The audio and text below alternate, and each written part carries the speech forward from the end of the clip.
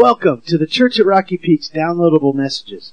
This week we continue our 4-part series entitled The First Family's Christmas.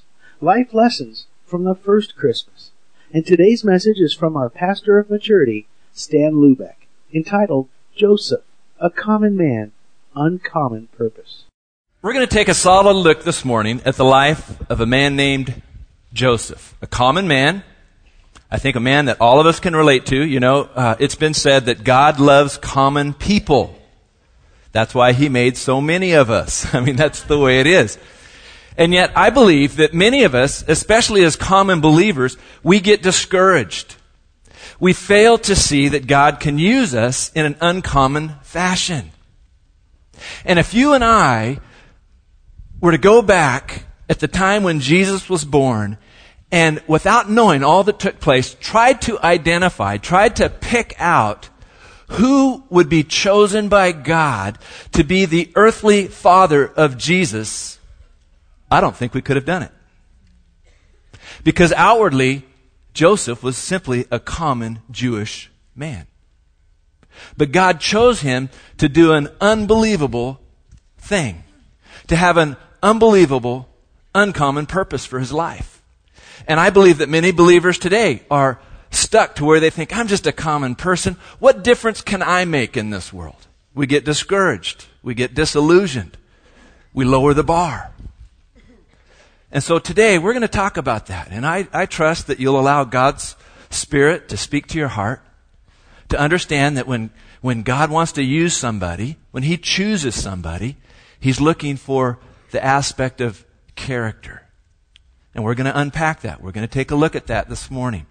So, first of all, there's notes in your bulletins. I want to encourage you to pull those out, and you can follow right along with us.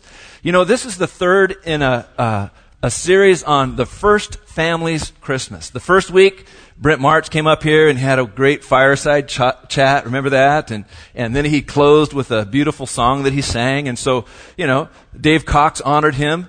First of all, of course, Brent talked about the shepherds and how they were just ordinary people, but God did something extraordinary through them. And then Dave Cox came up here and had some more barking dogs and all that, you know, and brought us a great message on Joseph and Mary and how we can learn from them when God messes with our plans. And so, you know, since Dave copied the fireside chat, I thought I would copy Brent's singing at the end. So if I have enough time, you better pray that I go a little long. Okay. So turn with me in your Bibles to Matthew chapter 1. We're going to begin with verse 18. We're going to read through verse 25. And as we read, I want to highlight some qualities of Joseph's life. Let's read together. In verse 18, it says, "This is how the birth of Jesus Christ came about. His mother Mary was pledged to be married to Joseph. But before they came together, she was found to be with child through the Holy Spirit." Now I want you to see the quality of character in Joseph's life. It says, because Joseph, her husband, was a righteous man. It's almost an afterthought. It's like, well, it's obvious. Of course, Joseph was a righteous man. Who else would be chosen to go through what Joseph is going to go through here? A righteous man. You might underline that. And then we see his compassion, because here Joseph, a righteous man, it says he did not want to expose her, Mary, to public disgrace. Do you see that compassion? See, he was a righteous man, but he wasn't self-righteous. He wasn't legalistic. He wasn't brutal in his belief system. And then it goes on. He says, he had in mind, underline that, he had in mind to divorce her quietly. You see, that's compassion. And then we see concern in his life as it goes on. It says, but after he had considered this, you see, he didn't rush to judgment. He considered, he pondered, he thought about the consequences of what was taking place. So we see concern in his life. So after he had considered this, an angel of the Lord appeared to him in a dream and said, Joseph, son of David, do not be afraid to take Mary home as your wife. because what is conceived in her is from the Holy Spirit. She will give birth to a son, and you are to give him the name Jesus, because he will save his people from their sins. All this took place to fulfill what the Lord had said through the prophet. The virgin will be with child and will give birth to a son, and they will call him Emmanuel, which means God with us. When Joseph woke up, he did what the angel of the Lord had commanded him and took Mary home as his wife, but he had no union with her until she gave birth to a son, and he gave him the name Jesus. Well, I want to set the stage here for today's message with a film clip. It's about a common man who had an uncommon impact on his community. Some of you can relate to this guy. I think it's one of my favorite movies because it really is a common man who had a hard time seeing the impact that he was having on his community. In fact, the setting is a real dark, bittersweet, post-war tale of a savings and loan manager who's fighting with a guy named Henry Potter. Not Harry Potter. I mean, come on. But Henry Potter. And he gets discouraged. He feels like giving up. He wants to even commit suicide. He had given up all of his childhood dreams to travel, but he was a man of character and he continued to do the right thing. But he had no concept of the unbelievable impact that he had on his community. And I believe that many Christians are right there. They get discouraged, disillusioned. They want to give up. And they have no idea of the rippling impact that they are having and how others are blessed because of their character. So let's watch this video clip. It's towards the end. It's kind of the fun part of the movie, but there's a tagline at the end that I want us to pay attention to. Don't move. Don't move. What's happening? Wow. Oh, I hear them coming now. George, it's a miracle. It's a miracle. Who's happening? Who's gonna come, Daddy? Who's Daddy? Come in, Uncle Billy. Everybody in here. George! George! Isn't it wonderful? So many friends. Mary did it, George. Mary did it. She told some people you were in trouble, and they scattered all over town collecting money. Didn't ask any questions, just said, George in trouble. Tell me, what is this? Like a spread like spread. Another run on the bank? Here, George. Merry Christmas. Now, don't push. There we are. The line farms on the right. The line farms on the right. We're coming, George. Merry Christmas. And God bless you. Oh, Mr. Martini. Here's Martini. Step right up there. You all get up. I busted the jukebox, too.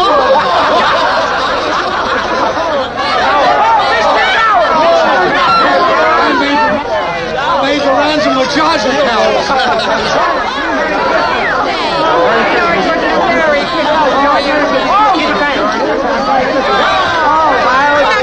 George, I changed my mind.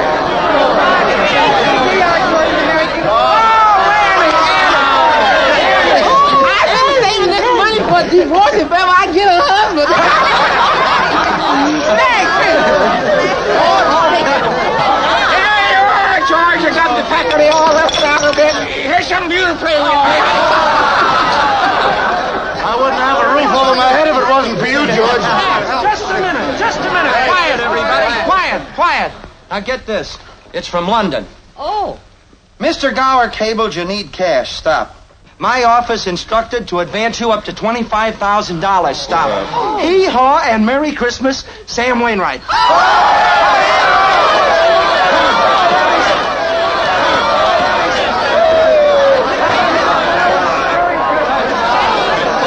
Mr. Martini, how about some wine?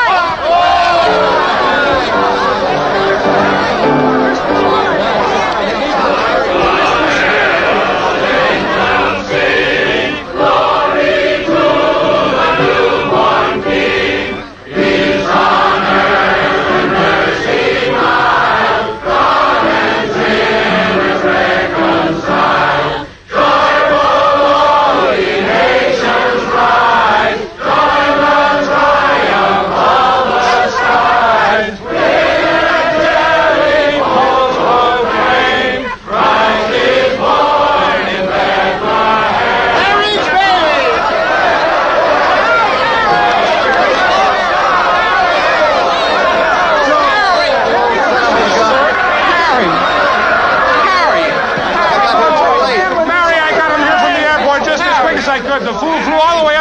blizzard. Harry, how about your banquet in New York? Oh, I left right in the middle of it. As soon as I got Mary's telegram. Good idea, Ernie. A toast.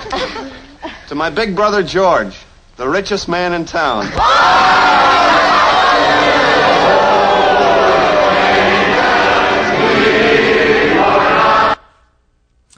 So, in this movie, George Bailey goes from wanting to commit suicide because he's at the point of bankruptcy. He feels that he's got nothing to offer anybody. And then it transitions to this scene where it said, George Bailey, the richest man in town. What was he rich in? Character. Rich in friends. Rich in the things that count. You know, and I think of church, I mean, that's the way church ought to be. Is that we're here to help each other, to care for each other, to minister to each other's needs. So this morning, we're going to talk about Joseph, a common man who had an uncommon impact in his world. And so we're going to cruise fairly quickly here at the beginning, so sharpen your pencils here. But you know, if I was God and I was choosing to place my son in a community, I think I would probably think about secondary issues. I would look down the list of which are the safest cities in the United States. You know, number 1 is Newton, Massachusetts. But I'd say, yeah, that's kind of cold. I'm not sure. Maybe a town in California. You know, go down the list. Number 7, Thousand Oaks. Well, it's kind of expensive to live there. I'm not sure I could afford. You know, and then I cruise on 22, the perfect spot. Simi Valley. You know, most of you probably weren't thinking that, were you? But you see, I would be thinking about gated communities. I would send, you know, Gabriel, the archangel, ahead of time to scour out the land and look for anybody with the last name of Hussein or Oswald or Hinckley or any of those other wild terrorist character types. Because I'd want my son to be safe. I mean, I would hire camels, drug-sniffing camels to go through and check everybody's baggage. I would do everything to make sure my son was safe. God being all-knowing, all-powerful, he could have done that. But he didn't do any of that, did he?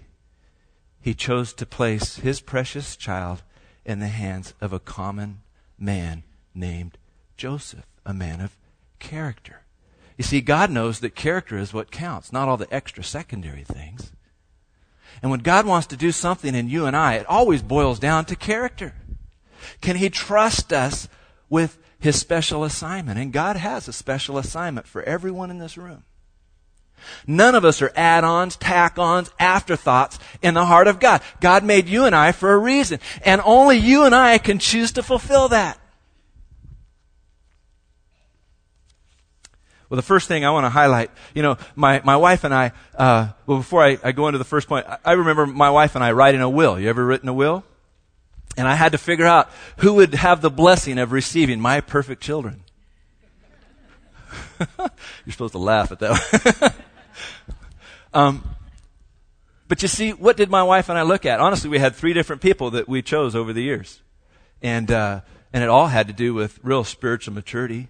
You know, we wanted people that we knew, we trusted, we believed in, that had godly character. And one of those couples weren't even a family member. You know, we thought, oh, this might make some noise, you know, in our family. But we felt like at that time this would be the best couple for our kids if my wife and I had an untimely demise. Well, God the Father, you know, is thinking the same thing as he sends Jesus, this little baby, into this womb and then into this manger. And he chose Joseph and Mary. And so let's look at this. First of all, you and I need to be aware. Be aware. Pay attention. Be aware of the fact that God specializes in using common people. He specializes in it. He has it down. And so we look at Joseph. How common was this guy? First of all, he was common in his career. There was no flamboyance in being a carpenter. In today's society, we would describe him as basically a construction worker. Any construction workers in here? Praise the Lord. Okay, we need things built well. But he was just a common construction worker of the day. Secondly, he was common in his currency. In other words, he didn't have much. He had no fortune. He wasn't rich. He could not afford a horse for Mary to ride on. He had to settle for a donkey. Too poor when it came to give a sacrifice for Mary's purification. They could not afford a lamb, and knowing that Jesus was the Son of God, you know that Mary and Joseph would want to have had the best sacrifice, but they didn't have enough money to buy a lamb, so they had 2 turtle doves. They were poor. If Joseph had money, certainly he would have found a place at the inn, but he had to settle for only a cattle stall. Well, Joseph was common in his community. He had no favor when they came into Bethlehem. He never appeared in the Jerusalem Times. Joseph was just another unremarkable Jew, migrating back to his hometown for the census. Then also, he was common in his control or lack thereof. He didn't really have control. He had no force. He wasn't a government leader. He wasn't a priest or a rabbi that could pull some strings and find a place to stay. He was just a common man coming to Bethlehem. Have you ever felt like I have, like me, little and insignificant in a world of 6 billion people? What impact can I have? Well, that's the good news about this story, is that God chooses common people for uncommon assignments. The Bible's full of common people. Think about Moses. Moses said, "Who am I? I stutter. I can't even talk right." Moses was a murderer. And yet God chose to use him. Think about Ruth, a common peasant girl, just searching for food and security. And God used her in an unbelievable way. How about David, a common shepherd boy? Even his dad didn't even think he had anything special going for him. Even his dad thought all of his other brothers were certainly more qualified to be anointed by the prophet. But God saw David's heart. He was a man after God's own heart. How about Elijah? You know, James describes Elijah this way. It says that Elijah was a man just like us, common. But this common man God used to run off 850 of those false prophets, but still Elijah was so common that one woman, Jezebel, scared him to death. Pretty common, huh? Do I hear an amen from the women here? You know, okay, all right. Okay. How about Amos? The prophet Amos. You know what his job was? You know what his career was? He was a sheep herder and a fig plucker. That's pretty common, isn't it? But God used him as a prophet. He's got a book in the Bible. You see, we all have this common temptation that God cannot use us. I think that's why God chose the disciples. How does the book of Acts describe the disciples? It says that these unschooled and what? Ordinary men. You see, Jesus chose a ragtag group of guys to use. In fact, let's put it this way. If, when these guys were in high school, they would not have been selected as most likely to succeed. And yet God took these common men, and the Bible says, turn the world upside down. I like to say upside right, because it's already upside down. But we have this common temptation to think God cannot use me. I don't really matter. What difference can I make anyway? We're the George Baileys of this world. We get disillusioned. We get discouraged. We want to give up. We say there's no hope. And I want to say to you, God specializes in using people like you, right where you are, right where you work, right in your home, even with your in-laws, even with your outlaws. God wants to use you to be a light.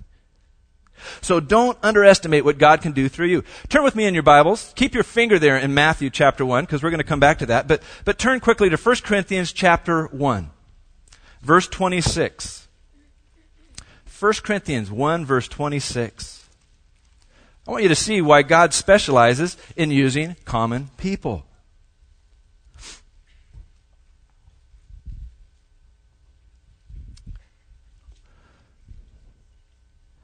Beginning with verse 26. Brothers, see, he's talking to these believers. He says, brothers, think of what you were when you were called. Before God did a great work in your life, remember where you came from. Not many of you were wise. Well, that's a real compliment, Not many of you were wise by human standards. Not many were influential. Not many were of noble birth. but God chose the foolish things of the world to shame the wise. How about that for a compliment? Hey, listen, brothers and sisters, God chose the foolish things, you of this world, to do a great work. Why? To shame the wise. God chose the weak things of the world to shame the strong. He chose the lowly things of this world and the despised things and the things that are not to nullify the things that are. So that, now here's the catch right here, so that no one may boast before Him. You see, when we think we're hot stuff and somehow God is lucky to have us, you see, that's pride. God can't use a prideful person. And so when we come to Him and say, Lord, I'm just a common person, but I'm asking you to fill me and to make me the person that you want me to be so that you can use me in an uncommon fashion, God says, great, let's go. And then you see, when something great happens, we don't say, hey, look at what we did. I mean, that's why I love it to be able to say, you know, people looking at our church, they have to say, wow, that must be God doing that, because those people just aren't that sharp.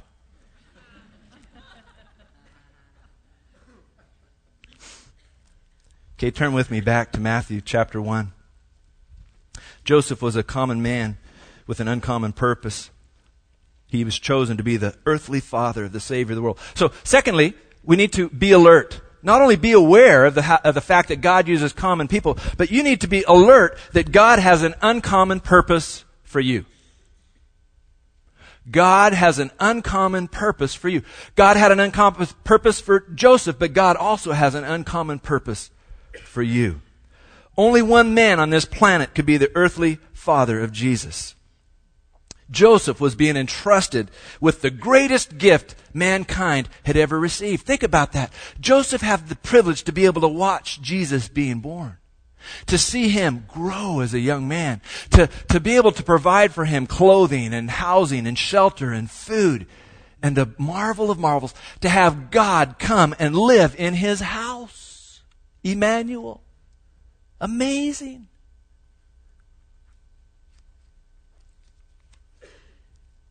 Look at verse 22.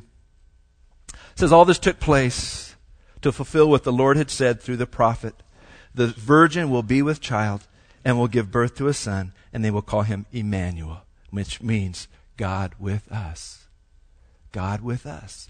God living in Joseph's household. You see, God is still looking for people like Joseph. God is still looking for people like George Bailey, who are willing to allow their character to have a rippling impact. As God changes us, we're able to be a blessing to others.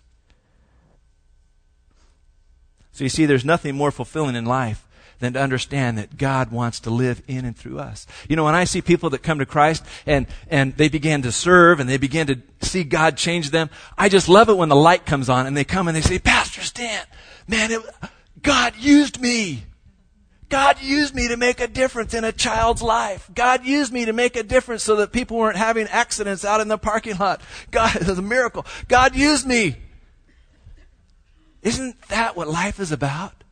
Is to understand that as God changes me, I'm able to help others, be a blessing, be a part of God's uncommon purpose.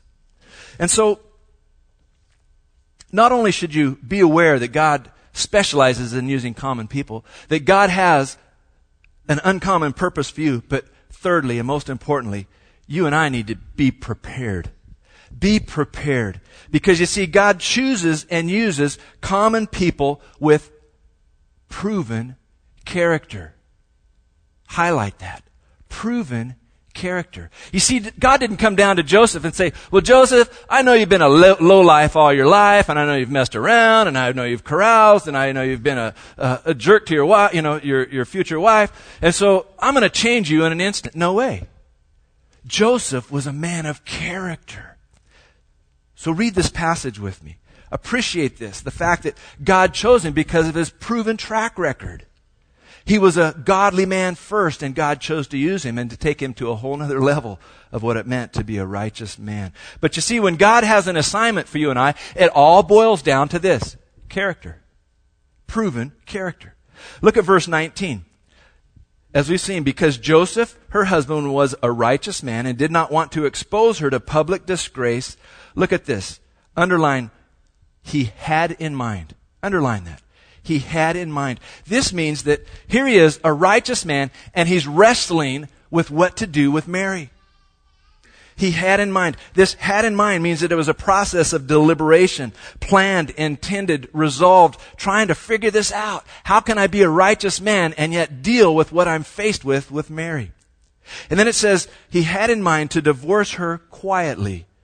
But after he had considered this, you see, a righteous man considers the circumstances. You should underline that. He considered this. This speaks of hard thinking. It means that he mulled it over. He pondered it.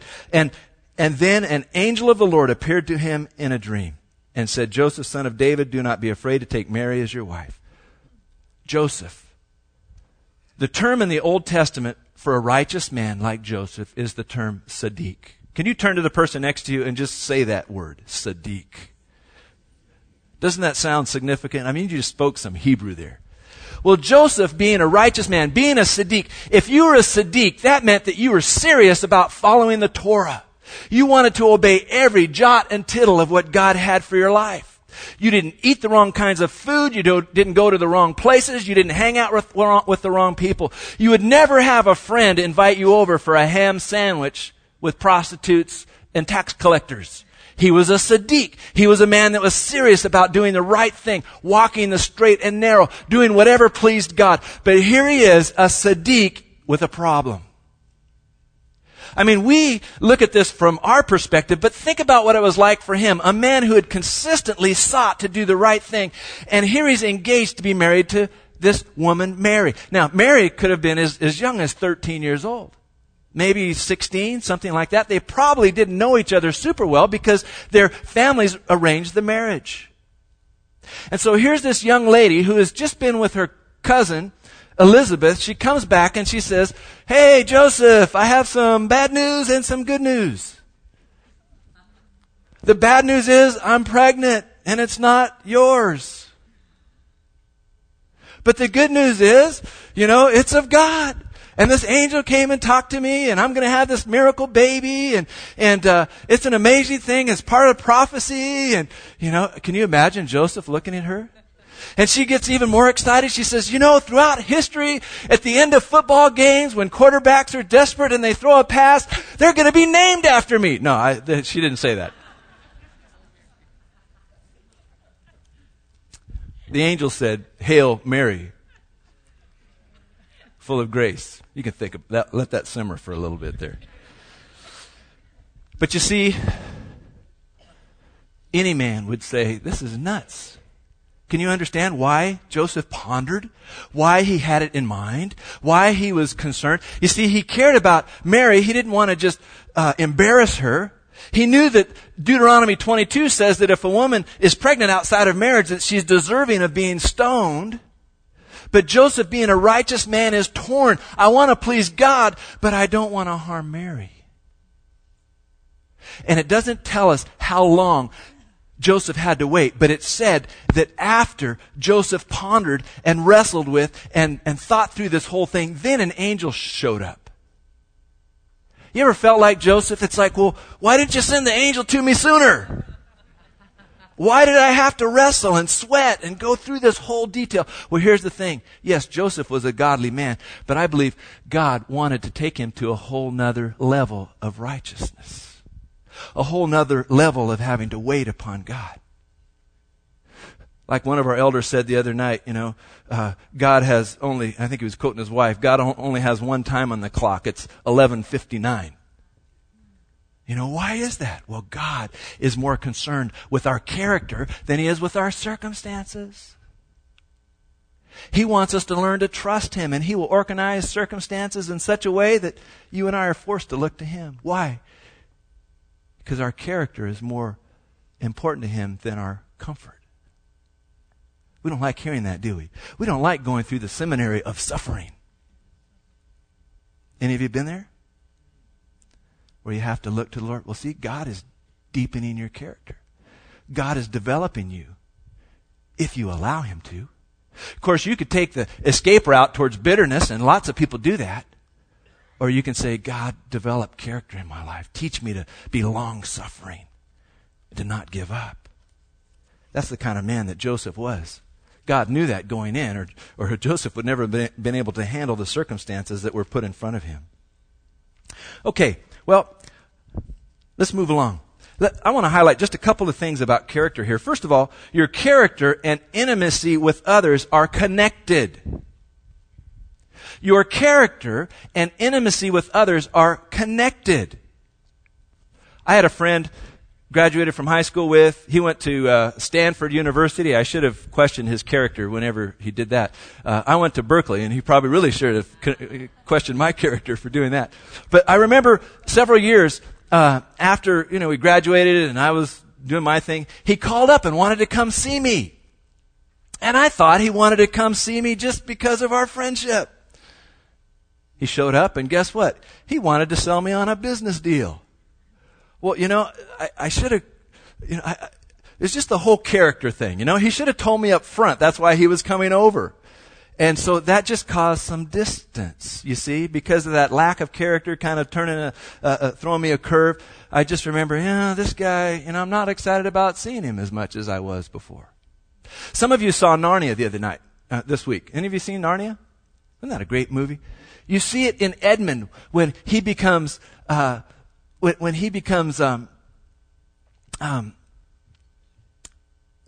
the word? I can't even think of the word. When he came to the point where he decided he wanted to be king. And so he says, oh yeah, Lucy, she was just making it up. And you see him began to float back towards the door. You see distance. Or he began to walk off from the rest of his siblings. That's the way it is. When we have lack of character, it creates space, distance in relationships. And so character will determine the trajectory of every relationship, up or down. Solid character produces solid long-term relationships. People lacking in character rarely keep a friend for long. But also, your character will determine whether you are worth knowing. Could you imagine your mother saying, oh yeah, go hang out with that kid that lies and steals and cheats and, does all those crummy things? No way. You see, when you're a man of character, people want to hang around you because they know they're better people for hanging around you. Proven character and intimacy with God are also integrally connected. Proven character and intimacy with God are connected. I want to talk about this a little bit further. There was a guy named Dr. Evan O'Neill Kane. He was the chief surgeon at Kane Summit Hospital in New York City. And he had this theory that it was better to have local anesthesia than it would be to be operated on under general anesthesia where you were totally out. So in order to prove his point, he decided that he would conduct surgery on himself and take his appendix out under local anesthesia. This was in the year 1921. And he did it. Could you imagine? Well, let me see here. And sure enough, he proved that recovery was faster and healing. It was a breakthrough in modern medicine. I'm going to invite you this morning to do a little operation, spiritual operation. Not physical, but spiritual. To take the time to think, am I a man, a woman of character? You see, because character and intimacy with God are connected. Sometimes we say, I'm just having a hard time connecting with God. Well, it could be because we're not men and women of character. They go together. And I'm going to ask you to take the Word of God. Hebrews 4:12 says that the Word of God is living, active, sharper than any two-edged sword, piercing as far as the division of joint and marrow, judging the thoughts and intentions of the heart. Soul and spirit, joint and marrow, judging the thoughts and intentions of the heart. So I'm going to ask you to take the scalpel, the germ-free scalpel of God's Word, and to let it penetrate. Let God cut below the... I want to evaluate a little bit where we are in this area of character. So it's exploratory surgery of the soul. The other day as I was thinking about that, I was jogging and I thought, character. We need to talk about character. And I was, feeling pretty good about myself. And then as I was jogging along right on the sidewalk, there were these two guys coming right down the sidewalk. They shouldn't have been riding their bikes on the sidewalk, but they had these white shirts on and they had ties on. And these are people that I kind of struggle with, because they preach a gospel that's not the gospel of Christ. And so as I'm jogging along, I kind of move over on the sidewalk a little bit, and the first guy goes by, "Good morning to you." I grumble, and then the next guy, "Oh, good to see you," and I grumble. Well, just as I was, upset with these two guys that were preaching a false gospel, I hit a crack in the sidewalk, and I just went for a tumble. I'm telling you, my hand got scraped up. And of course, I got up real quick because I didn't want him to have to come back and try to help me. This is really a bad thing. But what it did is it began to cause me to say, "God, what's going on in my heart? Do I care about those two boys, that they are lost, they don't have the truth? Am I praying for them, for their salvation? Do I see them as the enemy, or do I see them as victims of the enemy? What's going on? Am I praying for them, or am I just thinking somehow I'm better than them?" Because the reality is, I'm not better than them. I'm just better off. And the truth is always stronger than error. And you see, God needed to take me to another level. Character.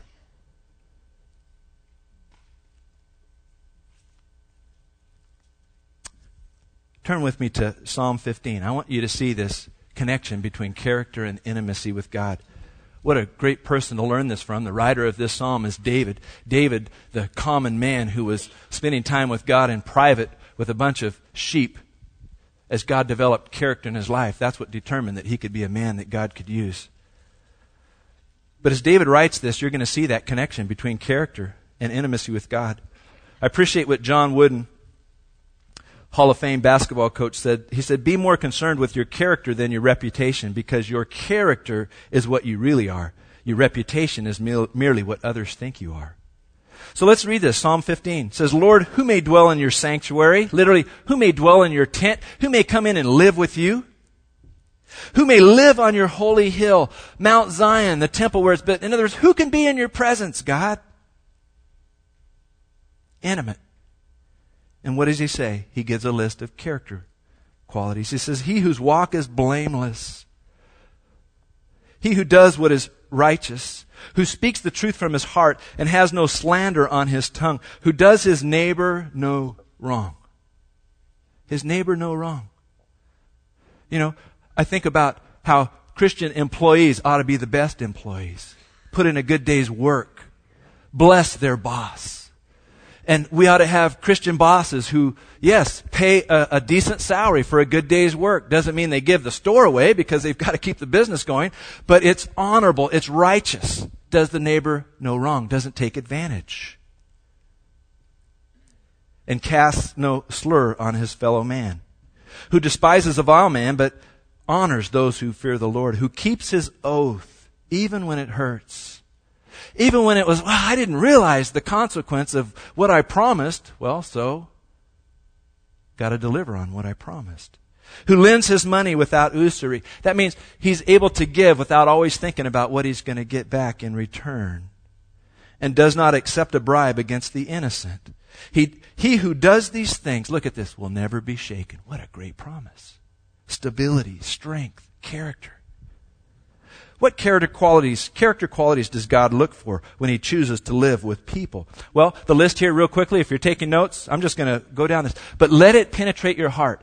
First of all, their walk is blameless. A while back, we had somebody call the church and said, there's a guy that ripped me off, took $13,000 and didn't do the work on my house. I think he goes to your church. We need to help each other to be men and women of character.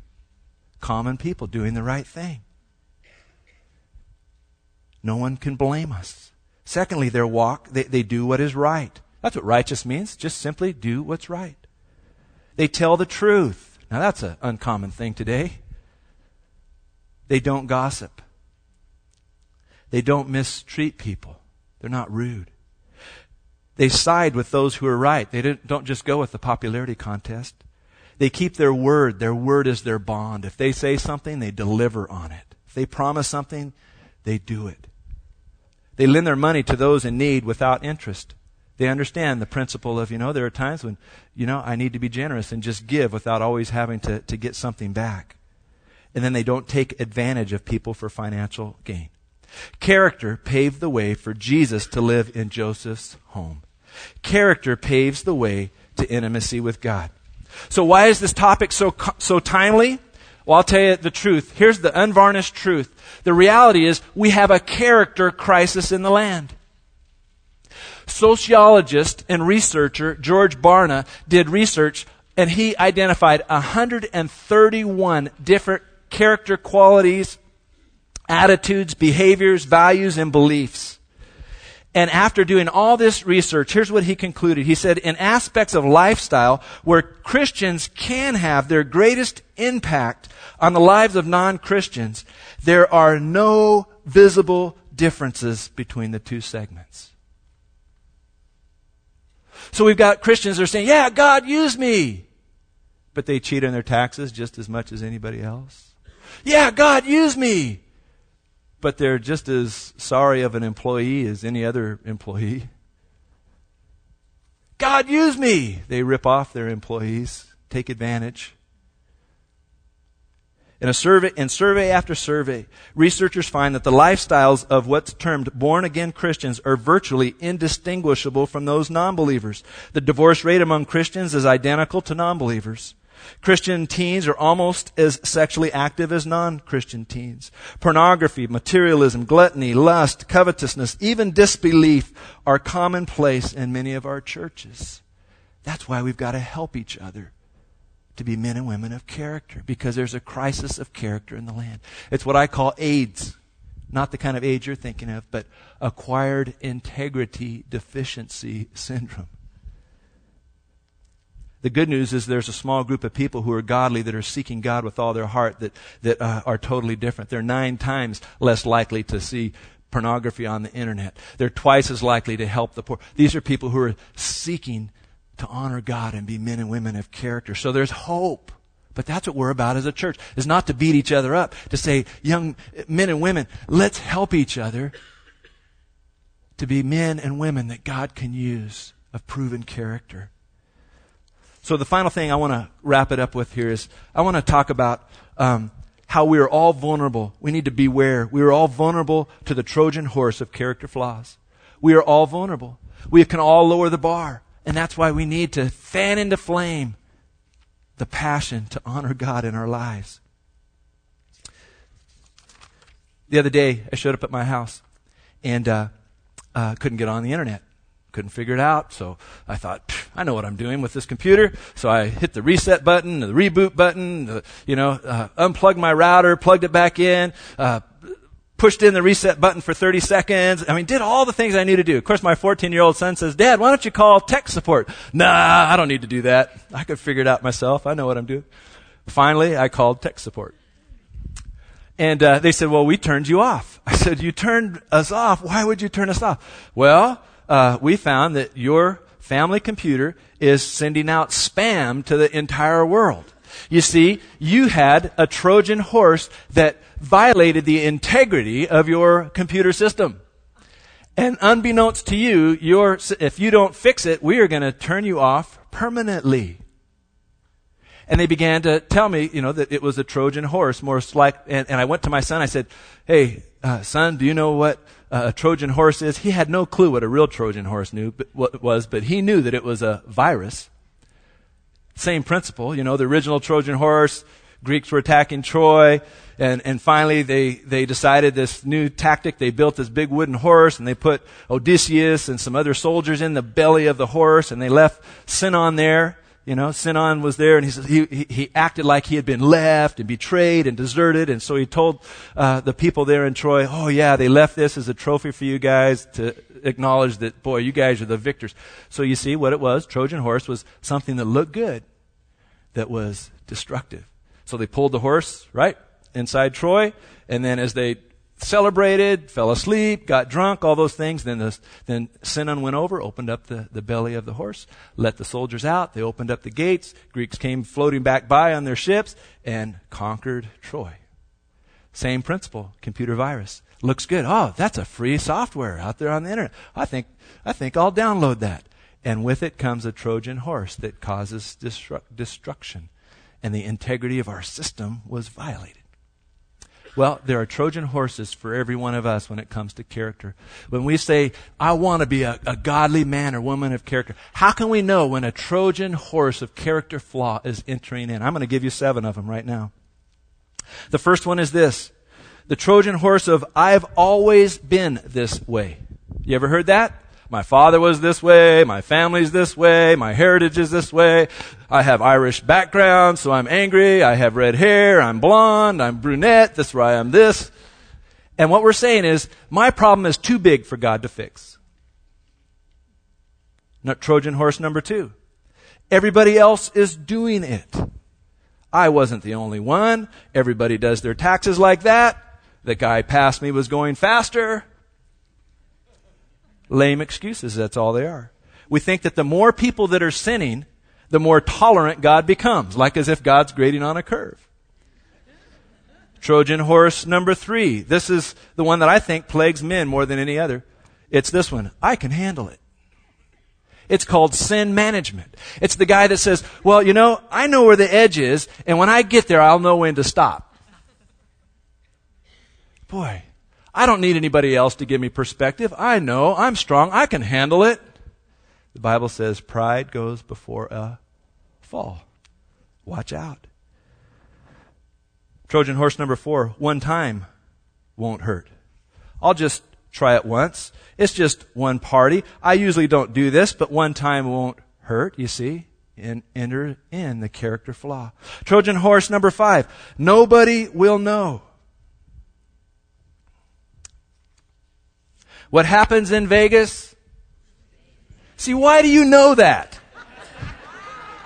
See? It entered in. The virus is amongst us. This is the lie that infects businessmen who travel alone. It preys on teenagers when mom and dad are out of town.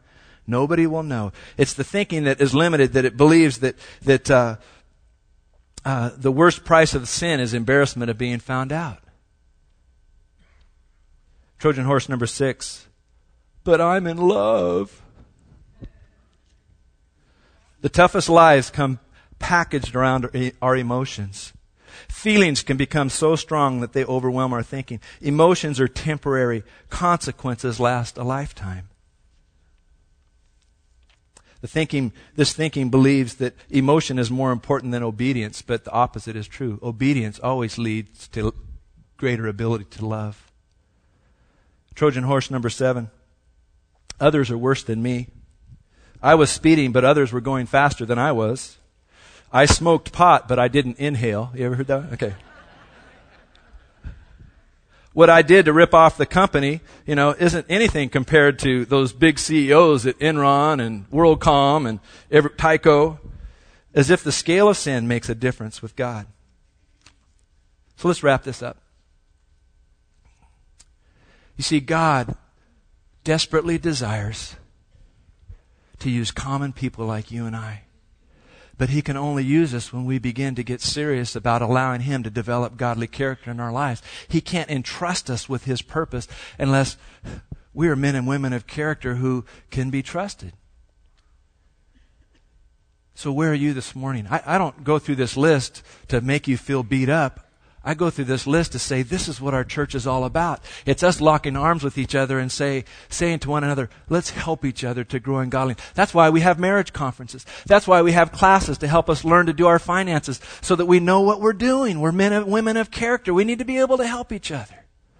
But unless we engage, unless we step forward, then we end up just looking good from afar and faking everybody out. And God can't use us.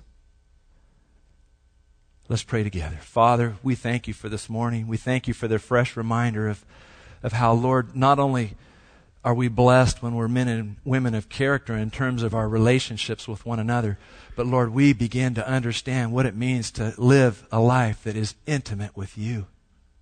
And that, Lord, when You chose to place Your precious Son on this earth in a home, You chose a man and woman of character, a man and woman who had proven themselves that they loved You and wanted to do what was right.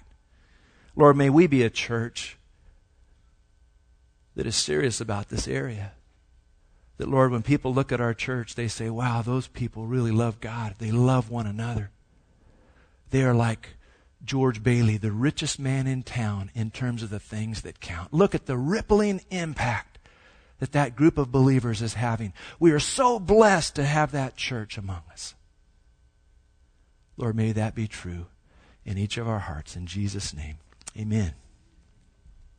Last week I had the privilege of being at a Christmas party for a business that was run by one of our elders.